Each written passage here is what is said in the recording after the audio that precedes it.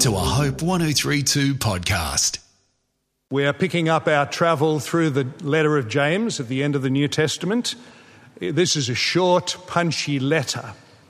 Why do we do this? There was a big funeral for John Chapman, probably one of the best preachers that Sydney's ever seen. John used to say on a regular basis, if you want to hear God speak, the normal way that God will speak to you is through the Bible. So that's what we do. We open the Bible and we're moving our way through this little letter of James. Now, James was in an amazing position to write to the local church because he grew up in the same house as Jesus. He was one of Jesus' half-brothers, same mother, different father. And he was hostile. The Bible says that all Jesus' brothers did not believe. And then after Jesus was crucified and rose, he went and met with a number of people, including his half-brother James.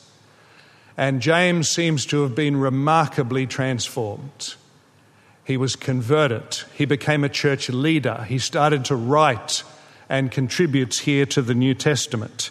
And what sticks out as I work my way through the letter of James and listen to it myself and seek to preach it to you is that this is the letter of a transformed man, and he's seeking to write to his readers to say that Christianity is a transformation. It really is a big change. Think of the Apostle Paul, utterly hostile to Jesus. Change. Totally devoted to Jesus. What's happened? Conversion. Think of Paul, utterly opposed, utterly devoted. Think of James, totally dead to his brother. Change. Utterly devoted to his praise and his proclamation. The Christian life is a transformation. You may remember, if you were here some weeks ago, we started the letter and we noticed that James immediately talks about trials and troubles. And he says very simply, I want you to know, my dear friends, that the trials and the troubles that you are going through have got a deeper, more profound significance because there is a great God at work doing something through these trials and tribulations. They're not random, they're not accidental. And then he starts to talk about temptation, and he says, I want you to know that when you're tempted, there's something deeper, more profound going on. It's got to do with your own sinful nature. And then he starts to talk about taking the Bible seriously, and he says, don't just read it superficially like you'd glance in a mirror and forget. And then he says, take one another seriously. Don't just look at one another superficially and deal with the people who look good or sound good or appear good. All of this is an appeal for a transformed, deeper Christianity. Now, the appeal that he's making, therefore, in the letter is that Christianity is not becoming a cardboard cutout. Imagine if he was coming to preach to us this morning and he got up at this pulpit and he said to us something like this, you know, I used to be completely spiritually dead. And then by having a meeting with the risen Jesus Christ, everything changed.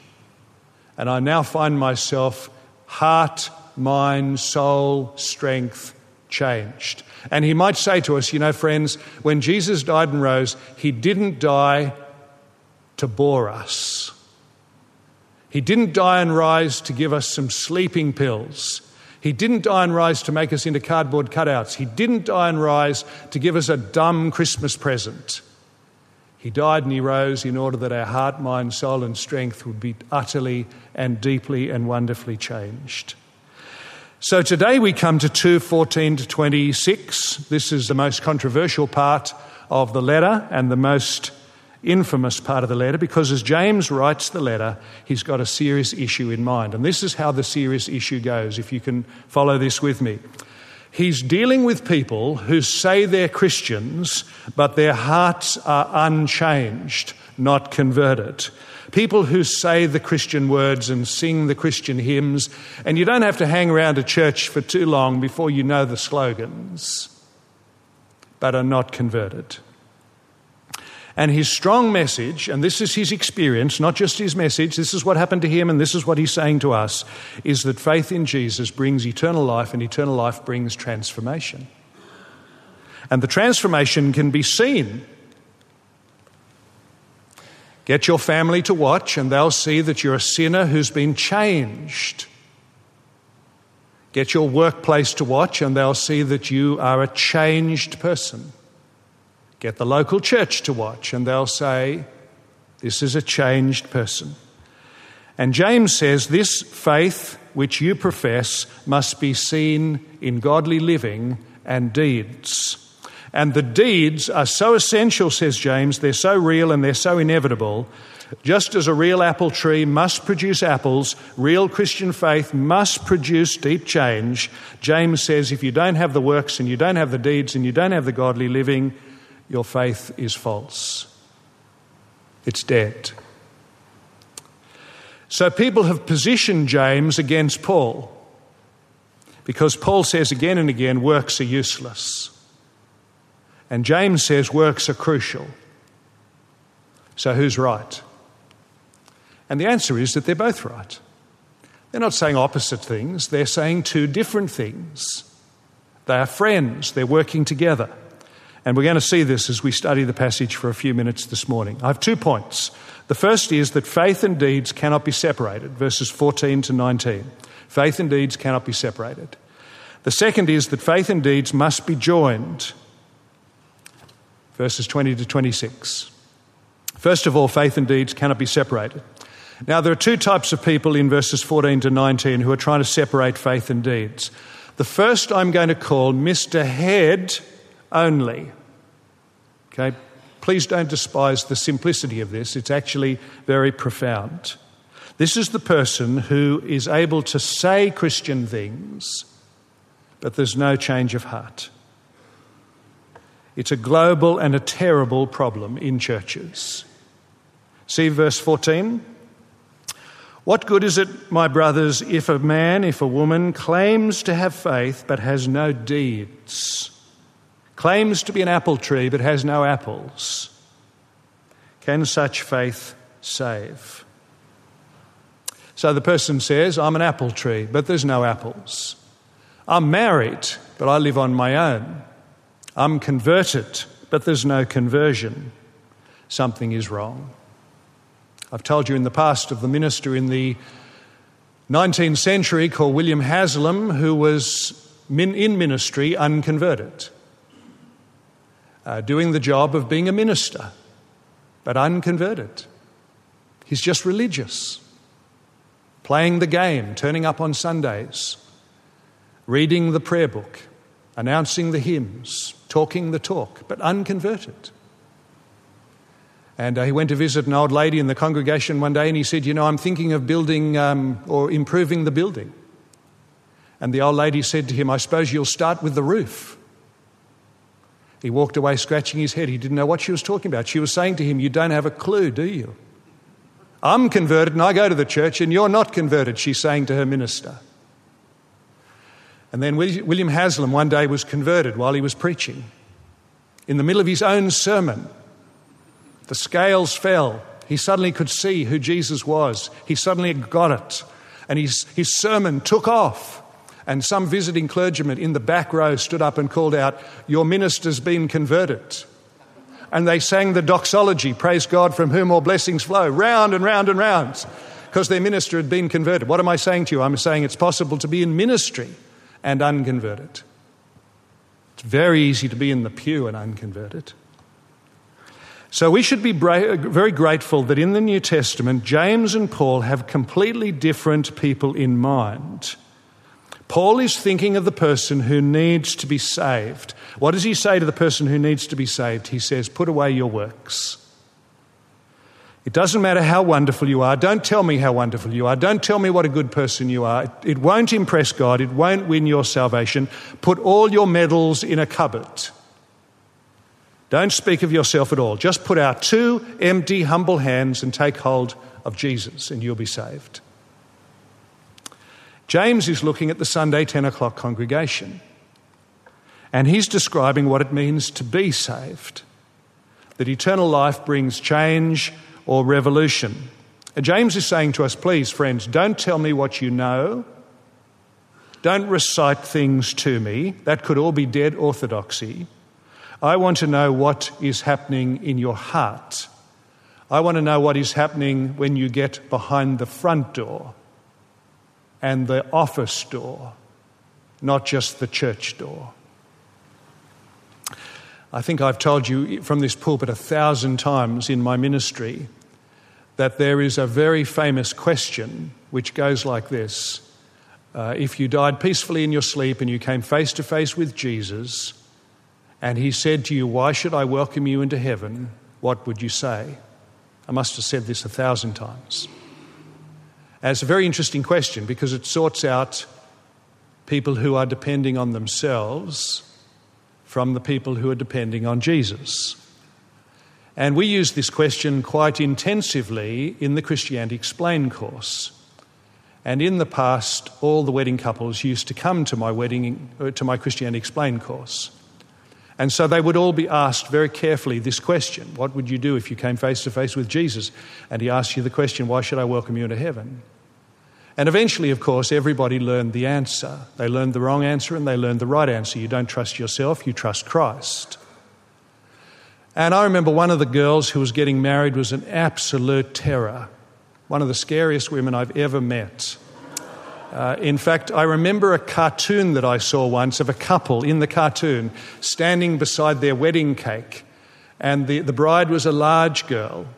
And she had just lifted the figure of the groom off the cake and had eaten its head. And this girl reminded me very much of that. This girl made Jezebel look like Shirley Temple. Hillary Clinton looks like a little helpless baby. And she said to me one day, wanting to get her way, "I know the answer to your question." And she did. She knew the orthodox, correct answer to the question, what would you say if you came face to face with Jesus? She knew it. She could write it. She could recite it. But she was unconverted. She had no interest in Jesus whatsoever. There was just sheer dead orthodoxy. So don't put James and Paul against each other. They've got different groups in mind. Paul is explaining salvation to the outsider. James is explaining transformation to the insider. And James is concerned for the head-only people, the dead orthodoxy people, where the heart is unchanged. Look at verse 15. "What do you say," says James, "when there is someone in the fellowship who's struggling, food and clothes? What are you going to make of the person who goes up to them and says, 'God bless you,' and walks away? What are you going to make of the person who says, 'I'll pray for you,' and they've got plenty of resources to do something? What are you going to make of the person who says, 'All the best,' and they earn hundreds of thousands? Why don't you get a job? What are we going to make of the person," says James, "who just says to the person in great need, 'Here's some words.'" Verse 17. The answer, says James, their faith is dead. It's a fake. It's just in the head. Talk, says James, without a heart that's changed is dead. Talk, when the heart has been changed, is real. The wonderful thing about conversion, when Jesus changes somebody, is that you don't have to rattle the person to get the good deeds out of them. They come. You don't have to shake or beat the tree to get it to produce apples. They come. The wonderful thing when Jesus converts somebody and changes them is that they begin to become, from the heart, generous and loving. It's one of the great privileges of being a pastor of this congregation, is to see the people who Jesus has converted and their heart overflows with generosity. So Luther said real faith is busy faith. It doesn't wait to be given orders. Before the question is even asked, it is doing what is needed and more. Now, that's the first attempt to separate faith and deeds. Mr. Head only. I tick the orthodox box, but the heart is unchanged. The second person who tries to separate faith and deeds is in verses 18 to 19, and this is Mr. Hands only. Mr. Head only is just words, heart unchanged. Mr. Hands only is just deeds, heart unchanged. Look at verse 18. In verse 18, here you see the slogan of Mr. Hands only. Well, you've got faith. I've got deeds. You like doctrine, you like Bibles, you like discussing Christianity. I'm just a practical man. Don't give me any of your truth. You run your Bible study, you have your little chats. When it comes to the concrete things, I'll do them.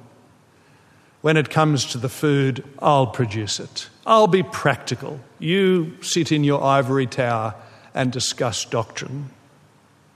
Now, Paul's reply in verse 18 is that you cannot actually have real deeds, godly fruit, unless it comes from real faith in Jesus.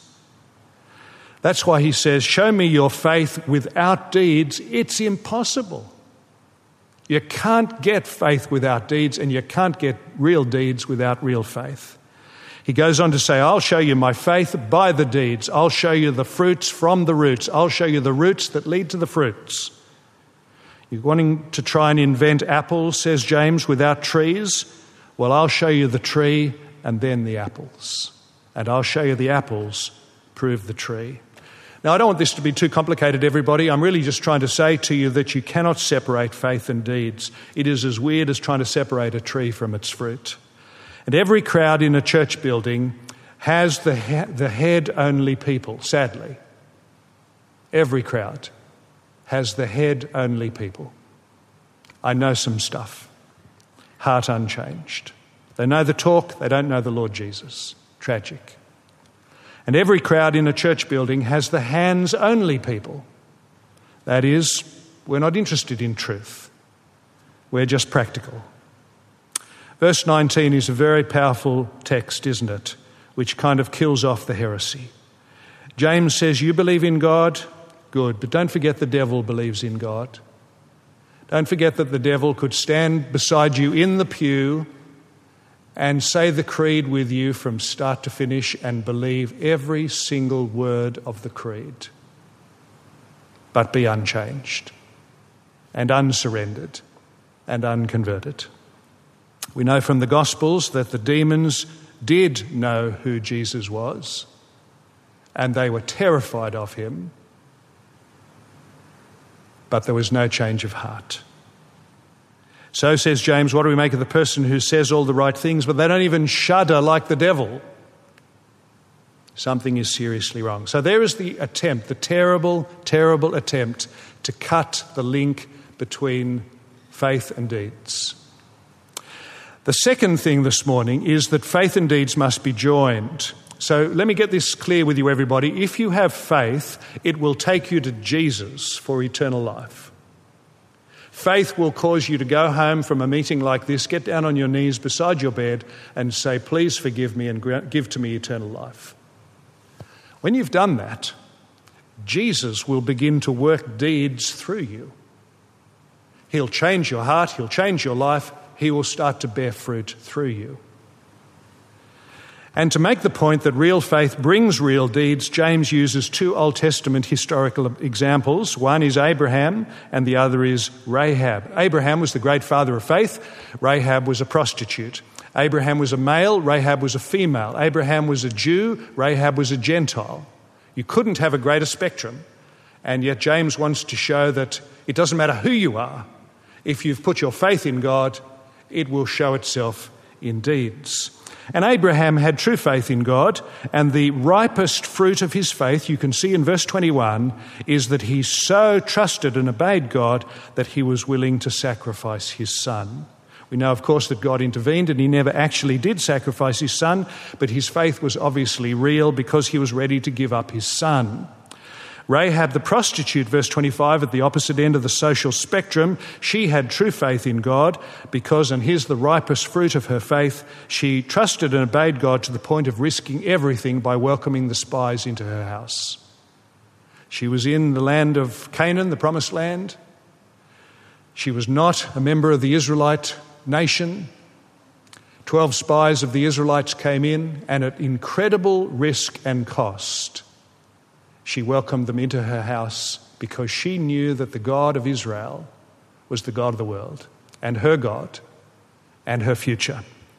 And again, God protected her, but if you want evidence of a conversion, just look at her behaviour. Now, do you notice that James begins by saying that the proof that your heart has been changed is that there is a new generosity.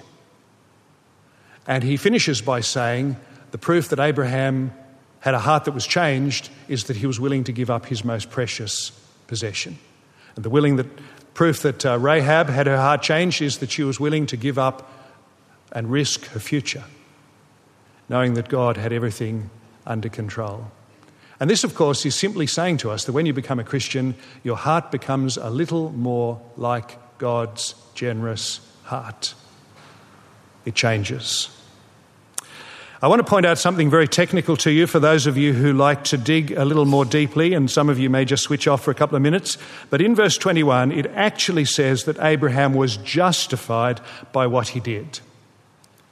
And in verse 25, it actually says that Rahab was justified by what she did. And in verse 24, James actually says, so you see we're justified by what we do.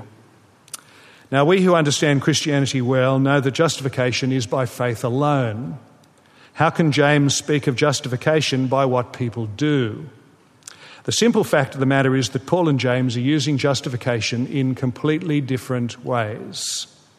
And we also use justification in completely different ways. Let me give you the examples. The first is, imagine somebody's trespassing on your property at night and you go out and you arrest them. Call the police come, the person who's been trespassing explains why they have been on your property, they justify their behaviour, and you say that makes perfect sense, thank you so much, go in peace. They justify and receive immediate pardon. And then, of course, think of the other situation where you're planning to give some money to mission, and in 5 years' time, the mission has really expanded and grown, and so your decision to invest in the mission has been wonderfully justified, vindicated, proven. See, sometimes we use justification to mean immediate pardon, and sometimes we use justification to mean ultimate proof. Paul uses justification in the immediate pardon sense. James uses justification in the ultimate proof sense. Abraham and Rahab, they were both immediately pardoned when they put their faith in God. But they were ultimately proven to have faith when they made their generous behavioural decisions. So that's why James can say in verse 24, a person is shown to be a believer, justified, vindicated, exonerated in the ultimate sense when he or she shows there is a new life at work. And so he finishes by saying, faith and deeds are joined just as life is in a body. What does life do in the body? It causes your body to do things. What does faith do in a person? It causes them to do things. Now, I want to finish this morning saying to you that I hope that this will bring some comfort to most, if not all, of the people here this morning whose hearts Jesus has changed. It is the privilege of a fellow Christian to sometimes see Christ at work in another Christian. And I see Christ at work in so many people here this morning. And although I don't have X-ray eyes and I'm not the final judge, if you were to come and ask me, do you think Christ is at work in my life?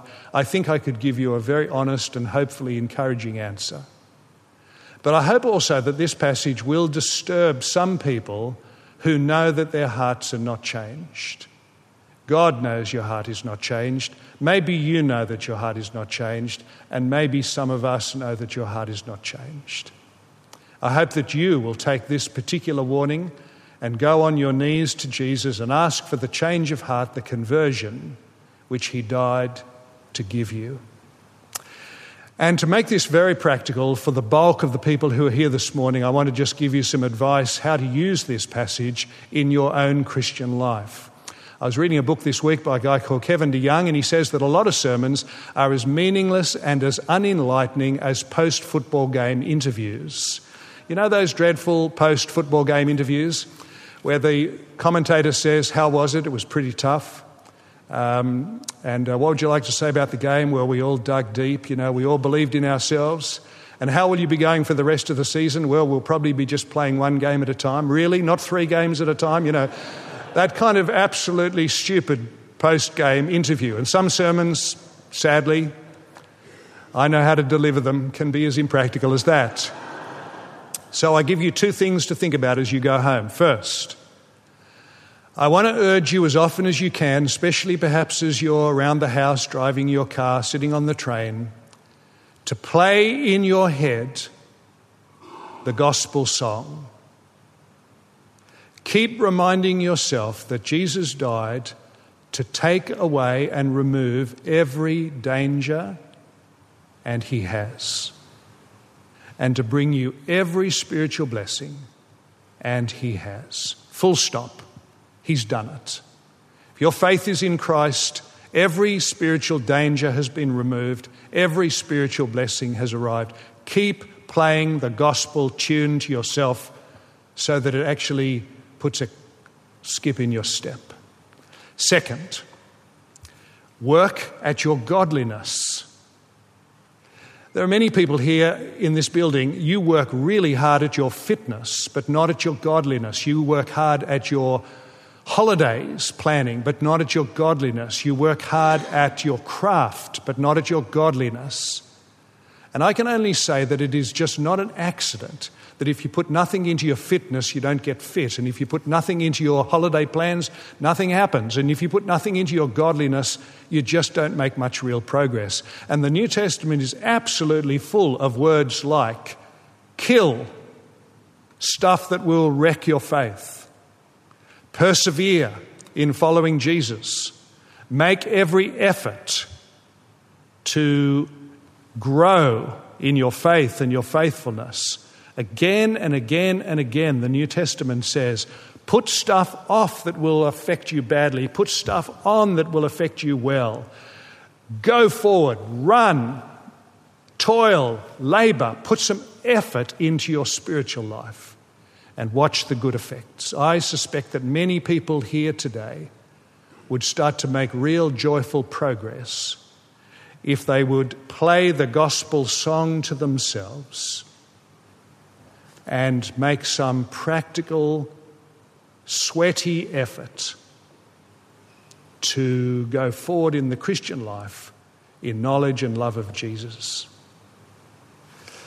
Let's pray. Loving Father, we thank you for giving to us the Lord Jesus. Thank you for giving to so many here this morning faith in the Lord Jesus, which has brought salvation and eternal life and transformation and deeds and works to your praise. We pray that you would help everybody who can hear my voice this morning to look to you for saving faith. And we pray that you would also help so many here this morning who believe and belong to grow in the godliness and the deeds and the works and the fruit of this faith in the Lord Jesus. We pray that you would forgive us, Heavenly Father, for taking salvation and then sitting back with great neglect. We pray that you would give us joy in the gospel and also diligence in discipleship. And we ask this in Jesus' name. Amen. Hope 103.2. Thanks for listening.